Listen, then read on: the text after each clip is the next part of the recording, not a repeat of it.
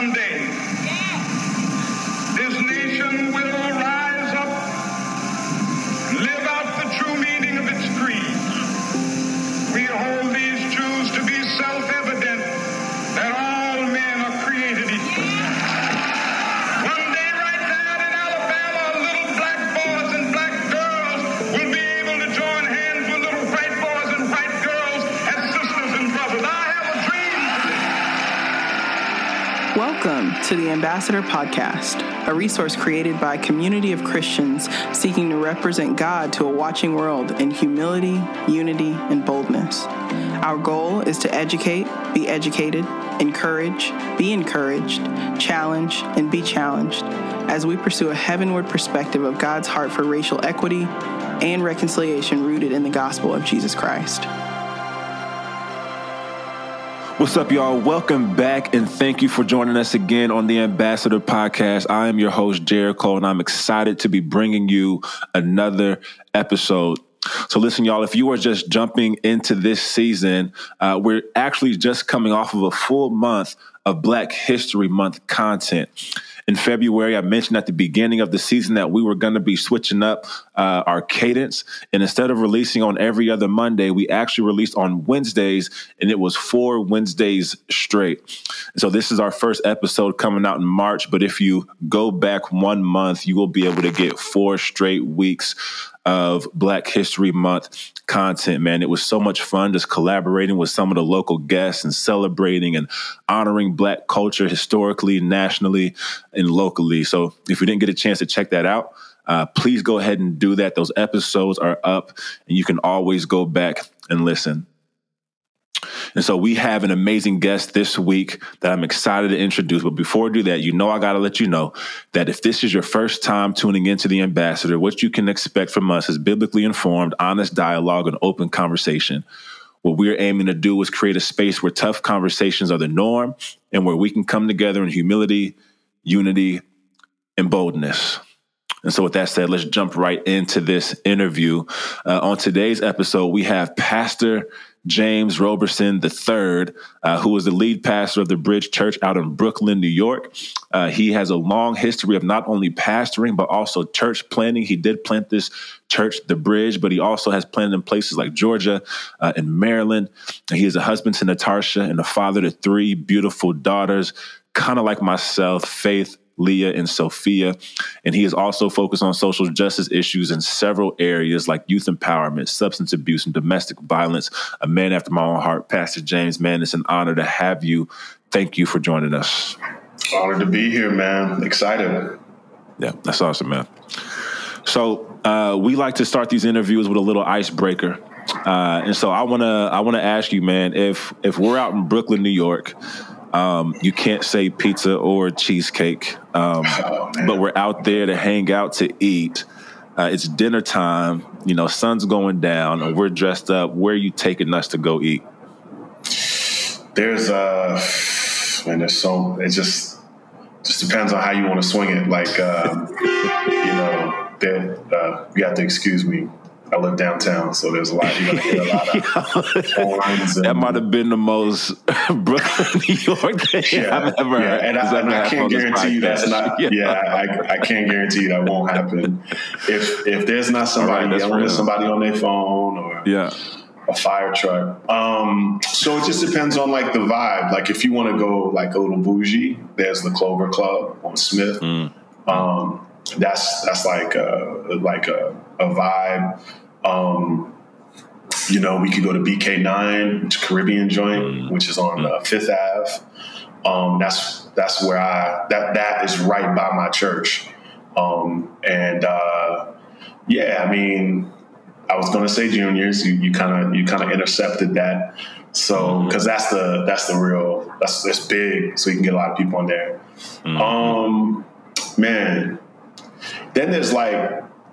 Then there's this other spot called the Soul Spot. It's actually right by my crib, and it's like down home type food.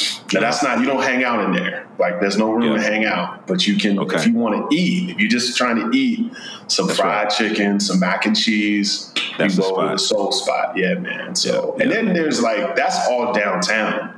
Like I could bring you to at the outer borough, East New York, you know, and then we can go to like different parts. But I brought you to very safe areas. There we go. We the guests. You got to treat us right, man. You can't be putting arms away. You feel me? Yes. No. So, man, tell us a little bit about yourself. I kind of gave a little bit of your resume, man, but I want you to color in some of those lines for us. Tell us a little bit about yourself. Give us an overview about when you became a Christian and what you're doing now and kind of how you got there. Yeah, well, I'm a preacher's kid, which kind of colored how I saw life growing up in church. I grew up in a traditional Black church. And but at the same time, I played high school football. And being good at sports also colored the way that I saw life. And so I kind of combined the two. And I was that kid that, you know, prayed before football games. And so in some ways I worshiped God, but I worshiped the football God, right? The one that would help me become the best athlete that I could be. And I do believe that I had an authentic relationship with Jesus Christ at the age of 12, but I also had a tremendous idol called the NFL. And so I ended up playing college ball at a small school, James Madison University. And then we ended up having like a pro day, and that's when the, you know, different teams will come down. The Chicago Bears came down, and I did my 40-yard dash, and my speed was my advantage. And so I ended up doing the 40, and I pulled my hamstring during the 40-yard dash. And so for those that don't understand the nature of that, that would be like blowing it in the interview. You know what I mean? And so at that moment, I had to rehab, and I started to hang out and not go to practice. And so that spiraled my world. I pledged fraternity, Omega Psi Phi fraternity.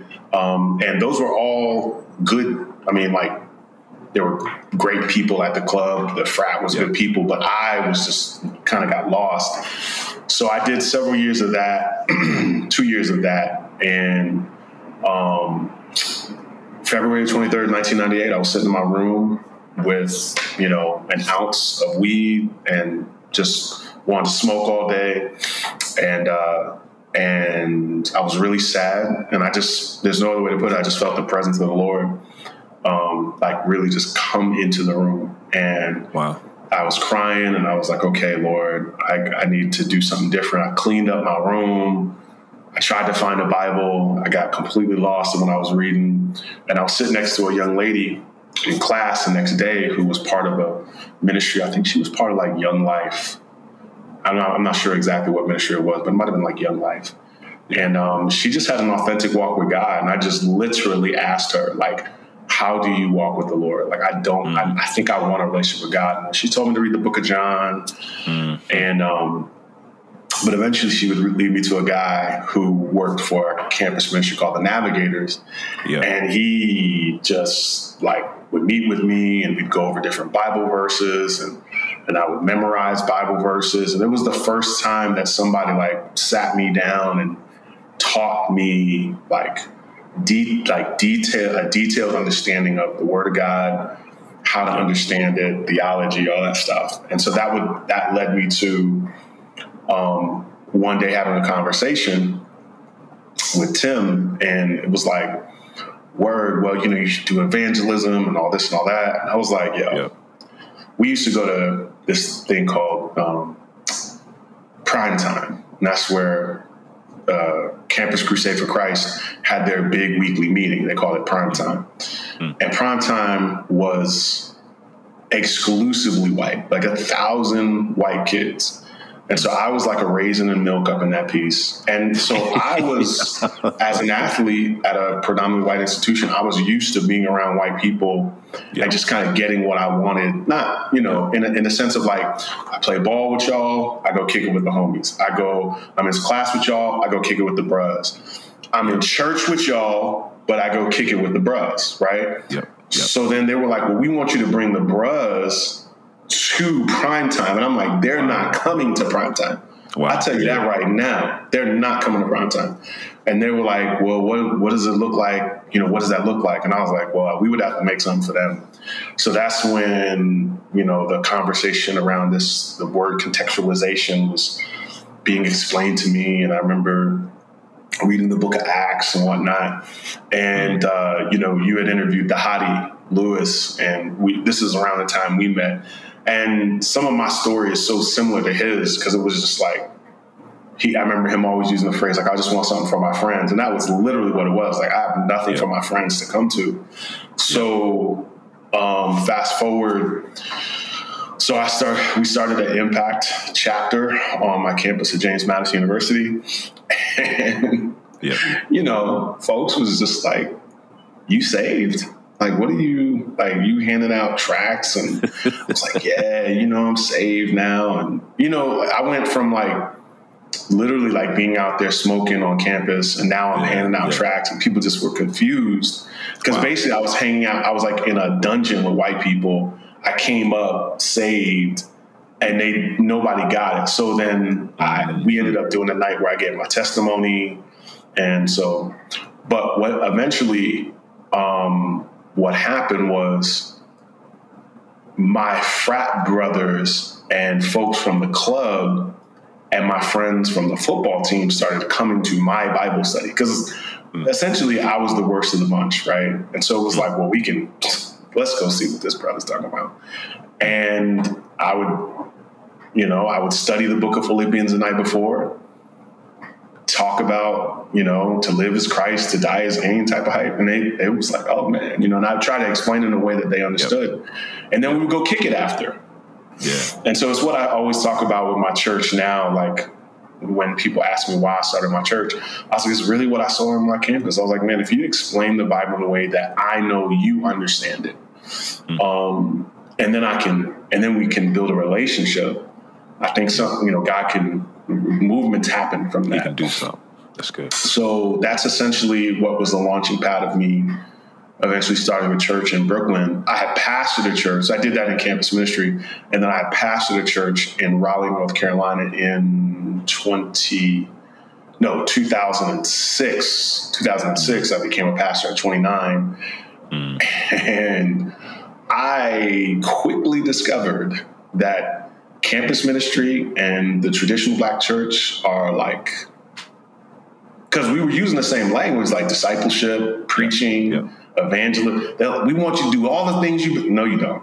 That's not what you want. You want me to preach, dress really good, preach really good, and be a really nice guy. And for the most part, I understood that because I didn't realize that I had all this language that I had adopted from campus ministry. And it's like one-on-one time, and you know, let's love on people. People like love on people. What are you talking about? Like, I had all this jargon that I thought would translate. Yeah. So I had 5 years of that, and again, no knock on them, but I was not a good fit over time. They didn't let me go. I just was like, yo, I don't think this is going to be what I do. So I eventually, in 2011. I moved down to Atlanta, and again, Dhati Lewis and I had been knowing each other for years, and you know, I was like, "Yo, I'm out." He's like, "Why don't you come down to Atlanta and we can plant this church together?" And so I came down there for about a year and a half, 2 years. Yeah, and we were going to do like a model where I was going to do like a campus. And it was just, we just kept talking. It was just like, bro, you're a lead pastor. You know, that was the conversation. And then I was like, man, I don't know where I would start a church. And it was like, well, why not back in New York? Now, I hadn't been back in New York to live like in 19 years. Yeah. So long story short, although it's long already, I moved to New York, back to New York in February 2013. Didn't know a soul, man. Didn't know a soul. Oh, man. Definitely not the way to plant a church, man. Definitely wish I had just been able to move there and just like spend time. Yeah. But when church planting is like the thing, it's a little agenda-ish. It's like that's right. Speed becomes a reality. And so yes, I was meeting people in coffee shops, and it felt like I was like picking them up. You know what I mean? Like, yo, you got a church, you know what I'm saying? Like, you know what I mean? Like, you into the Bible? You know, everything was just so, everybody I met was a potential, because I didn't have anybody, but it was a date. It was a date. It was a date. Like, I want to get to know you. Yeah. Swipe right for a core group. Like, that's right. That's what I needed. But long story short, I eventually met some people who, I got connected to. They were a couple, and then I started a Bible study with them. Like, it was a couple, and like they invited their sister, the young lady's sister, her best friend, and then he invited his brother and his mom. And that was it. That was us. And then we were able to get like a building to do the Bible study out of, and 7 years later, here we are. You still at it, man. You still at it, man. That's beautiful. And I've heard this story before too, man. You tell it well. It's faithful. It's bold. It's grassroots. It's obedient. Man. And it's so cool to kind of see where you guys are at now. And man, I love following your journey. So grateful that God's using you in the way He's using you, man. Thanks. Man. So I wanna continue on with the interview. And so as you know, man, kind of what the Ambassador podcast does here is we engage in issues of race, religion, culture, and justice in ways that pursue reconciliation.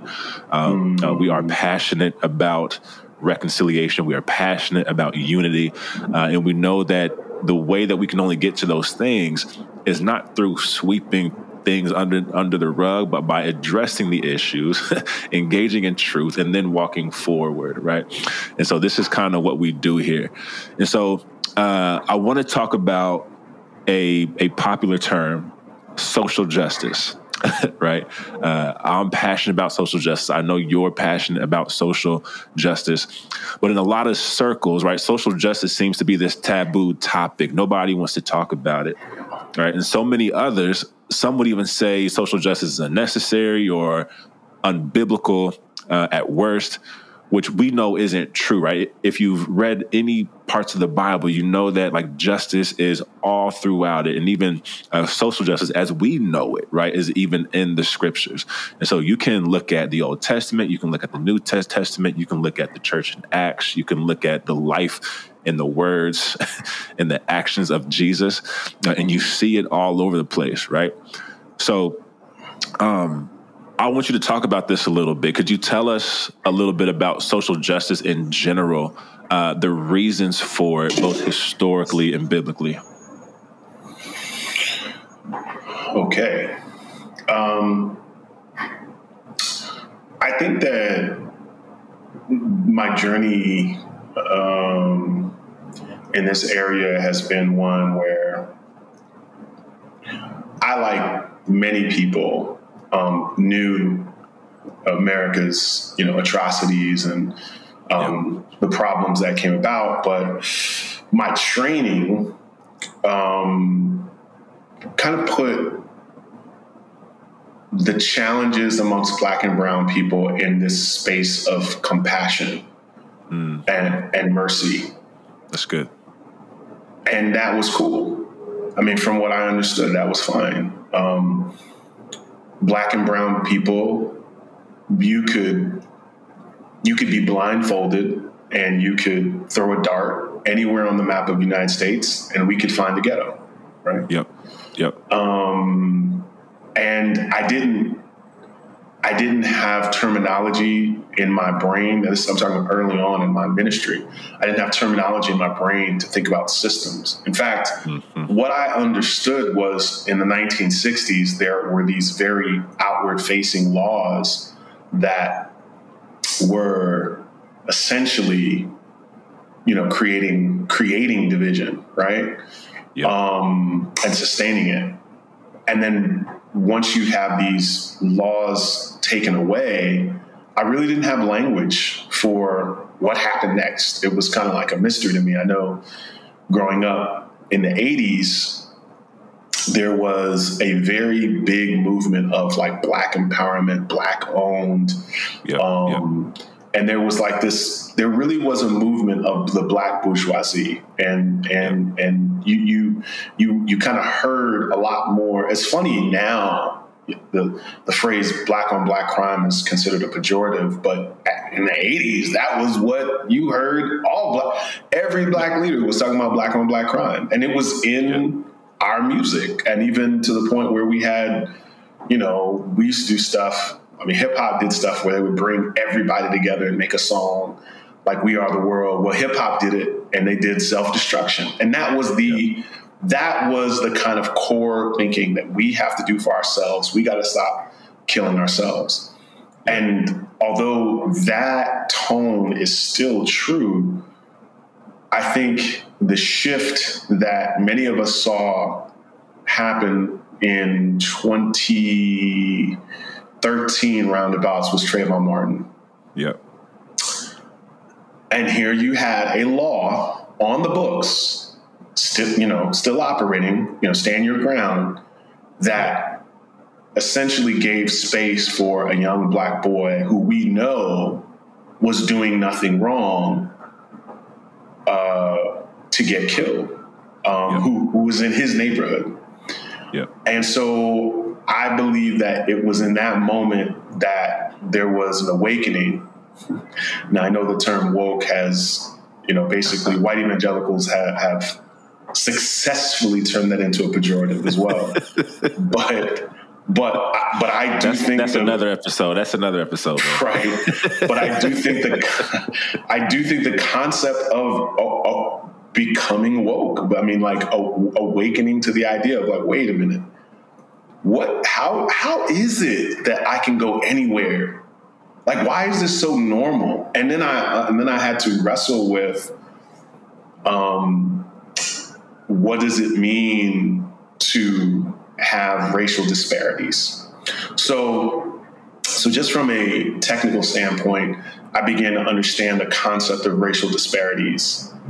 And that was what began to really turn a corner for me. I think throughout the Bible, obviously you have Jesus flipping over tables and being concerned for the poor. And this was a systemic criminal activity happening from the church, by the church, for the church at the time. And so Jesus, disrupts a system. But even when you look in Isaiah 58, and I think that's kind of the core chapter I go to think about fasting, right? And what kind of fast? Is this the fast that I choose? The Lord says through Isaiah. And I think that is such a provocative text because in that text, you have this religious group of people who are literally asking God, we want you to hear us, hear our prayers.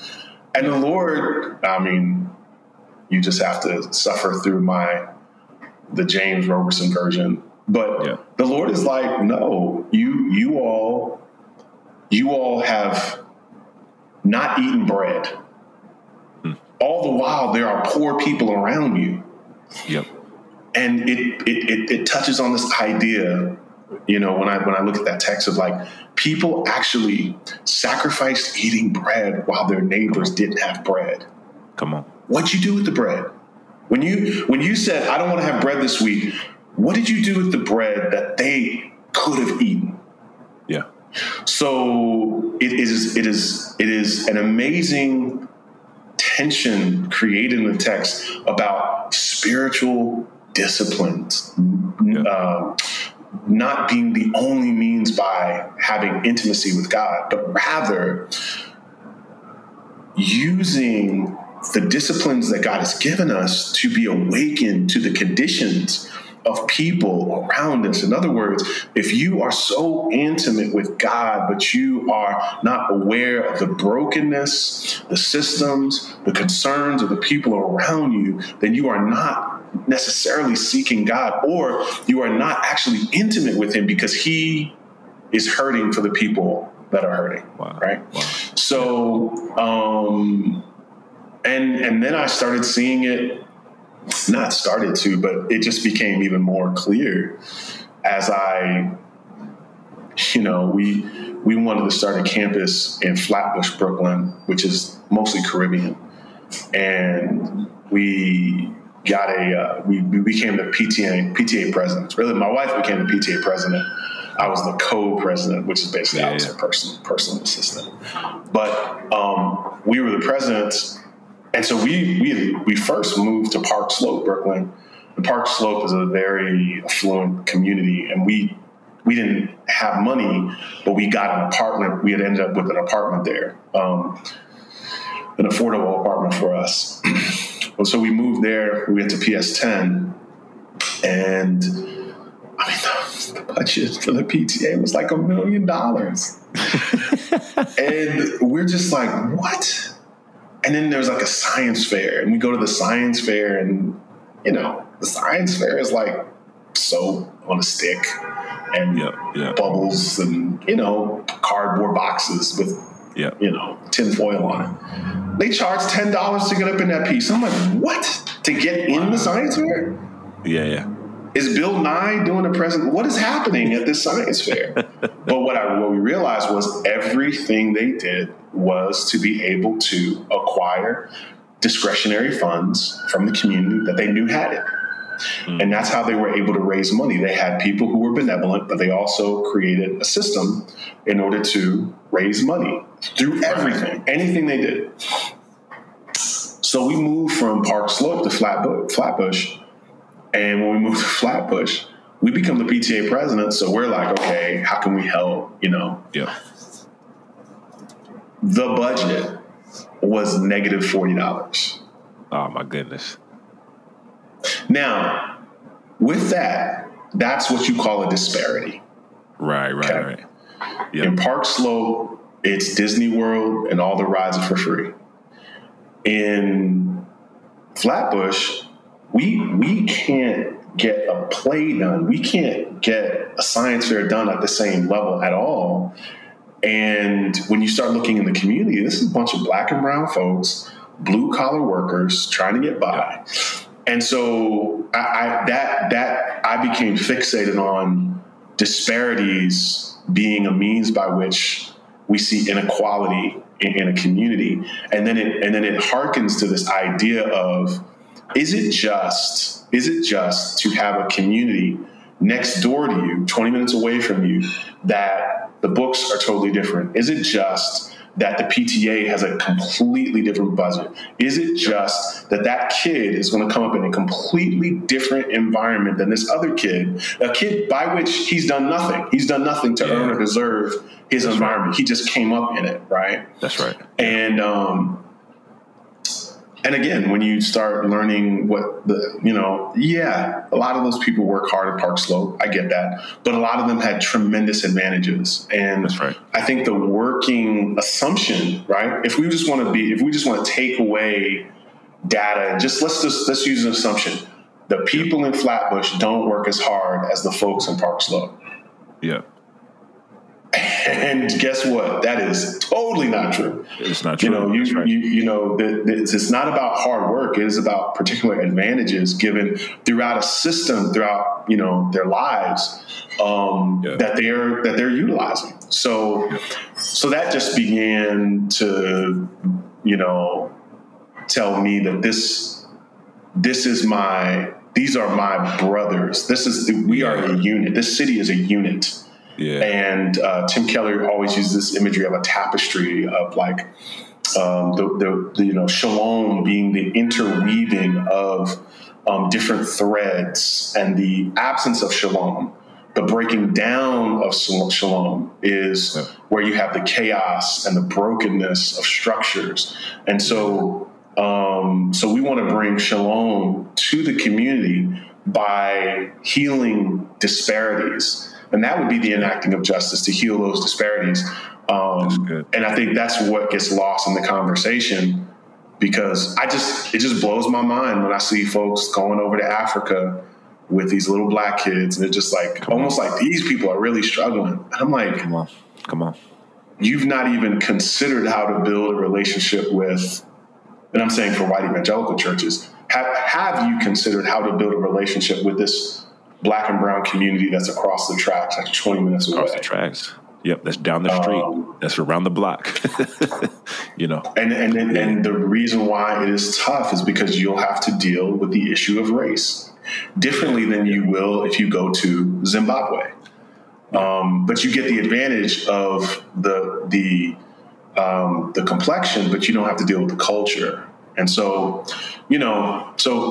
that's essentially how I kind of went on that journey of understanding. Sure. And so that's what I work now to do, is to heal disparities in communities, which I think all churches should be about. Amen. Yeah, that's so good, man.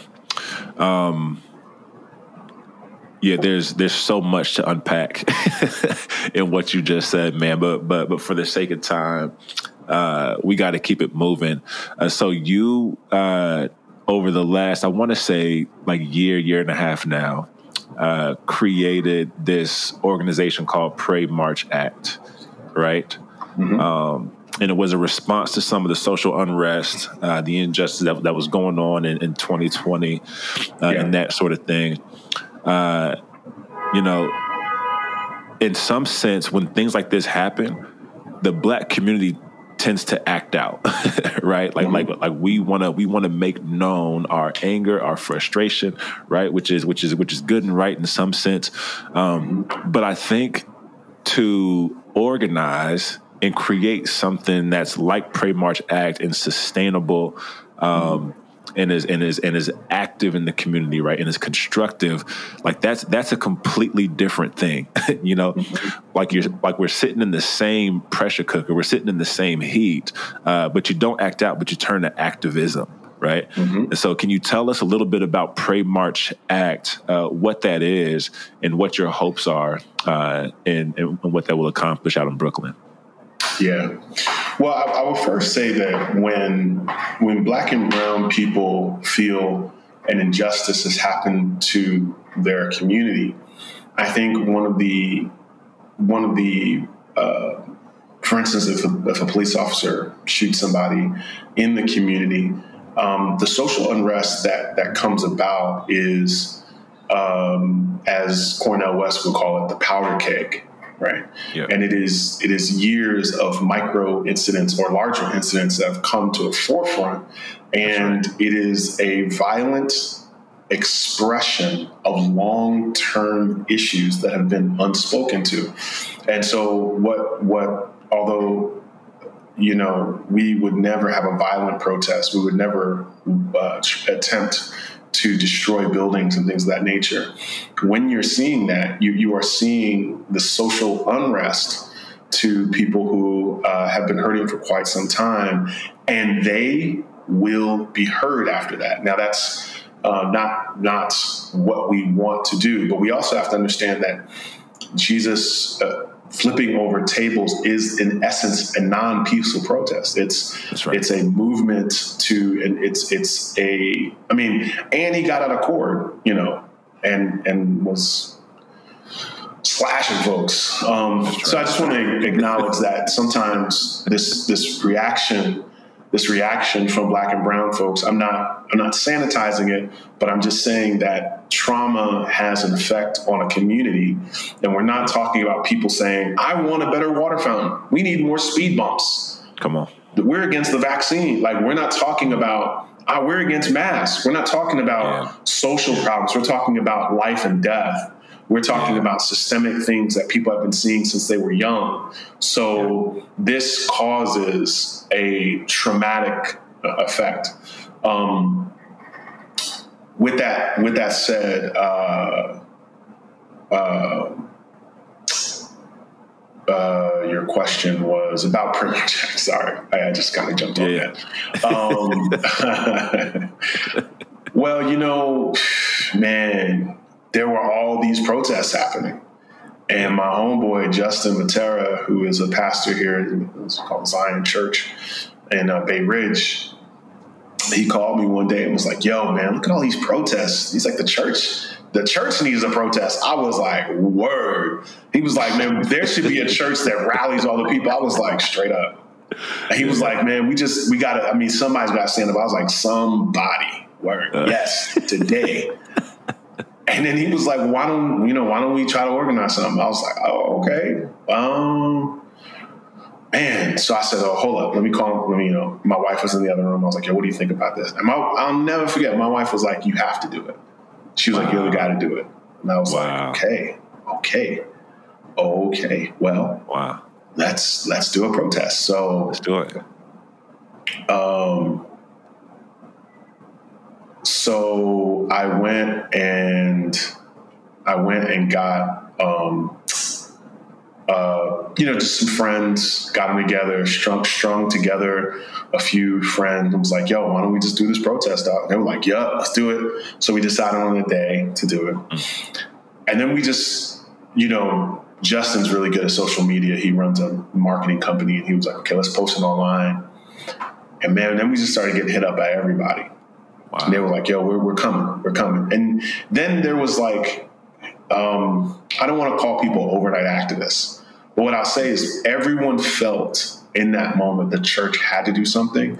Yeah. And when I say everyone, I mean like being a church plant, you are connected to evangelical spaces. And I would call myself evangelical adjacent. Like I'm next to everything evangelical. So It was like, oh, we know James. Yo, let's all go. So the folks at Redeemer, City to City, that's like Tim Keller's ministry. Yeah, all these different ministries in New York were like, yo, we're coming to that. So what went from like 5 pastors became like 500 churches, and they say there were 5,000 people there. Who knows? I mean, it was a massive amount of people in front of the Barclays Center. And, so that day was like historic. It was like, yo, this is amazing. So I was on a ladder in front of the Barclays Center with a megaphone. And I'm preaching. Iconic and doing all picture, this stuff. by the way. Oh, thanks, dog. Thanks. Yeah, it was crazy. And what made the day wild was there was another protest that was like drowning us out. So I had to ask them to calm down so we could do our thing. And so it was just intense. So all that happened. So man, I get off the ladder and I just walk. I'm walking home. I'm walking back to my car. I don't even know how I got home that day. And I'm walking back, I think maybe about 5 or 6 people stopped me in tears and was like, what's next?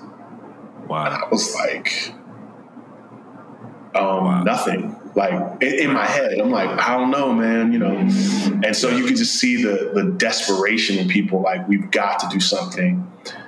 Yeah. So the next day we turned it into an organization. And so Pray March Act was born out of a protest. And now we consider ourselves a Christian anti-racist organization that focuses on racial disparities and bringing churches together to fight against systems of injustice. Wow. So is that something that you guys are just doing there locally in the Brooklyn area, New York area, or is that something you guys are planning to expand across the nation, right? I think it's something like the AND campaign with Justin Giboney and those guys, right? And kind of the kind of chapter aspect they got going on with that. Like it would be so dope for something like Pray March Act to have its, fingers across the nation as opposed to having its home strictly there in New York. So I think one, shout out to Justin. We've broken bread together and kicked it. And I think he played ball at Vanderbilt. So, but he's the kind of guy that should have been at Vanderbilt. Like I played football and went to class. Like he was an actual student athlete. So as you can tell. now because he's a lawyer and he's really smart. That's right. That's right.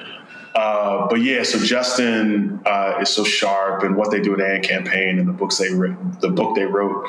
I think the distinction, if there is one, is just more so like, right now, I think we're trying to learn what does it mean to be against racist policies or to fight against disparities. And I think that takes a very deep dive in a community.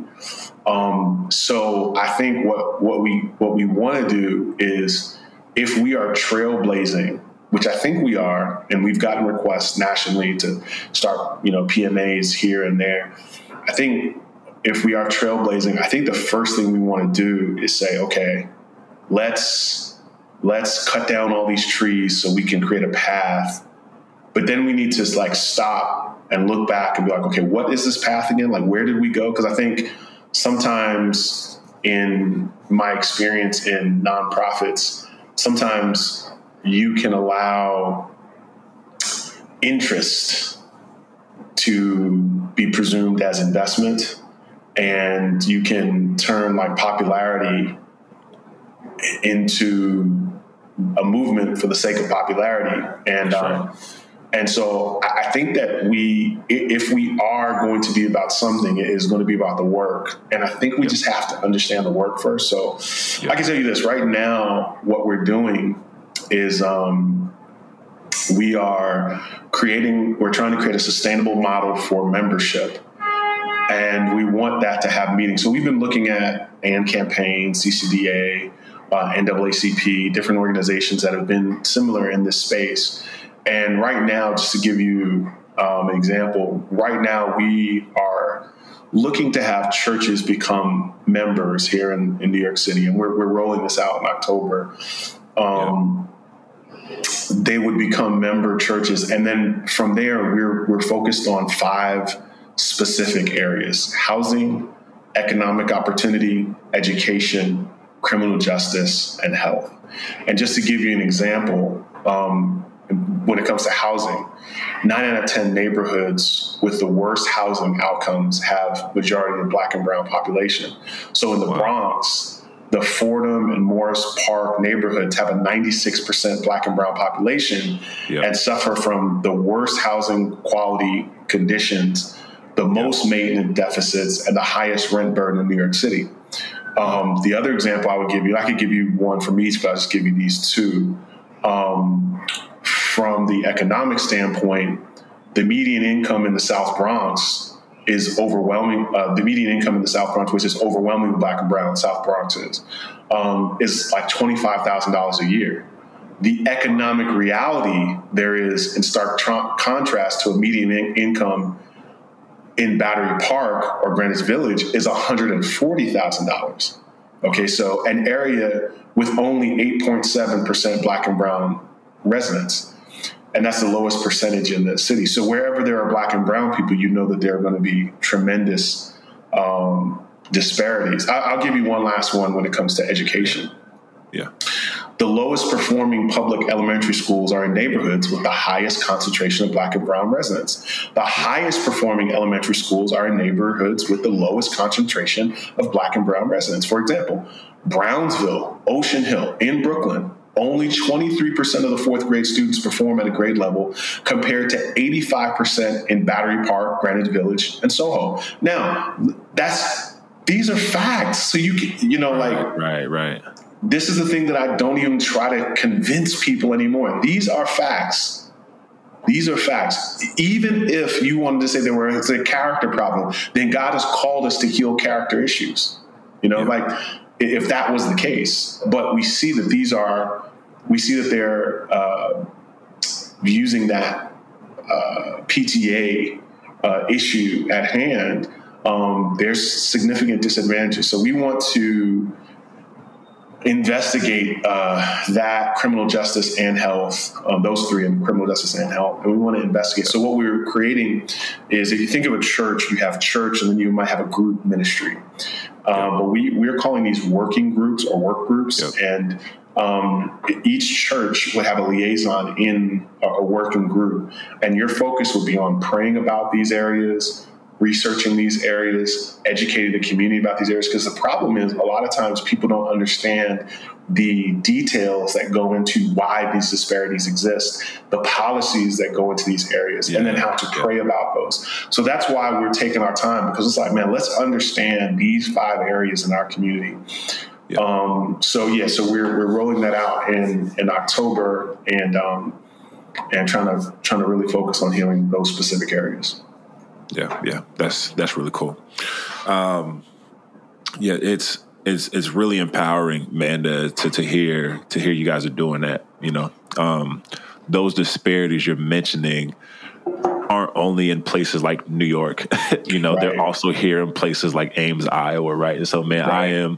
I'm motivated. We are a part of some of those things here already as well. And man, I'm really looking forward to Pray March Act taking off. This initiative you're pushing out next month, man, and trying to see, or as we're recording next month in October, and kind of see, man, how we can be a part of that. So, man, really appreciate you. Thanks, man. Well, I'll keep everybody updated. They can check out our Instagram at Pray March Act, and we'll try to be keeping updating everything there as we roll everything out, and our website, PrayMarchAct.com. Cool. Thanks, Pastor James, man. So look, thank you guys for tuning in to the Ambassador Podcast. I'm looking forward to discussing more topics in the coming weeks. We hope for you listeners that this has been a helpful resource, and we encourage you to visit our website at www.weareambassador.com, where we will have some resources for you to dive into, and head over there to the website to send us an email and engage in conversations with us. You can also sign up for our newsletter, where you'll receive frequent updates, or you can partner with us financially as we look to plant and support healthy multi-ethnic churches with a next generation focus. Man, thank you guys for listening, and we'll be back soon. Thank you for listening to the Ambassador Podcast. If you would like to hear more episodes or get more information about the Ambassador, please check out our website at www.weareambassador.com.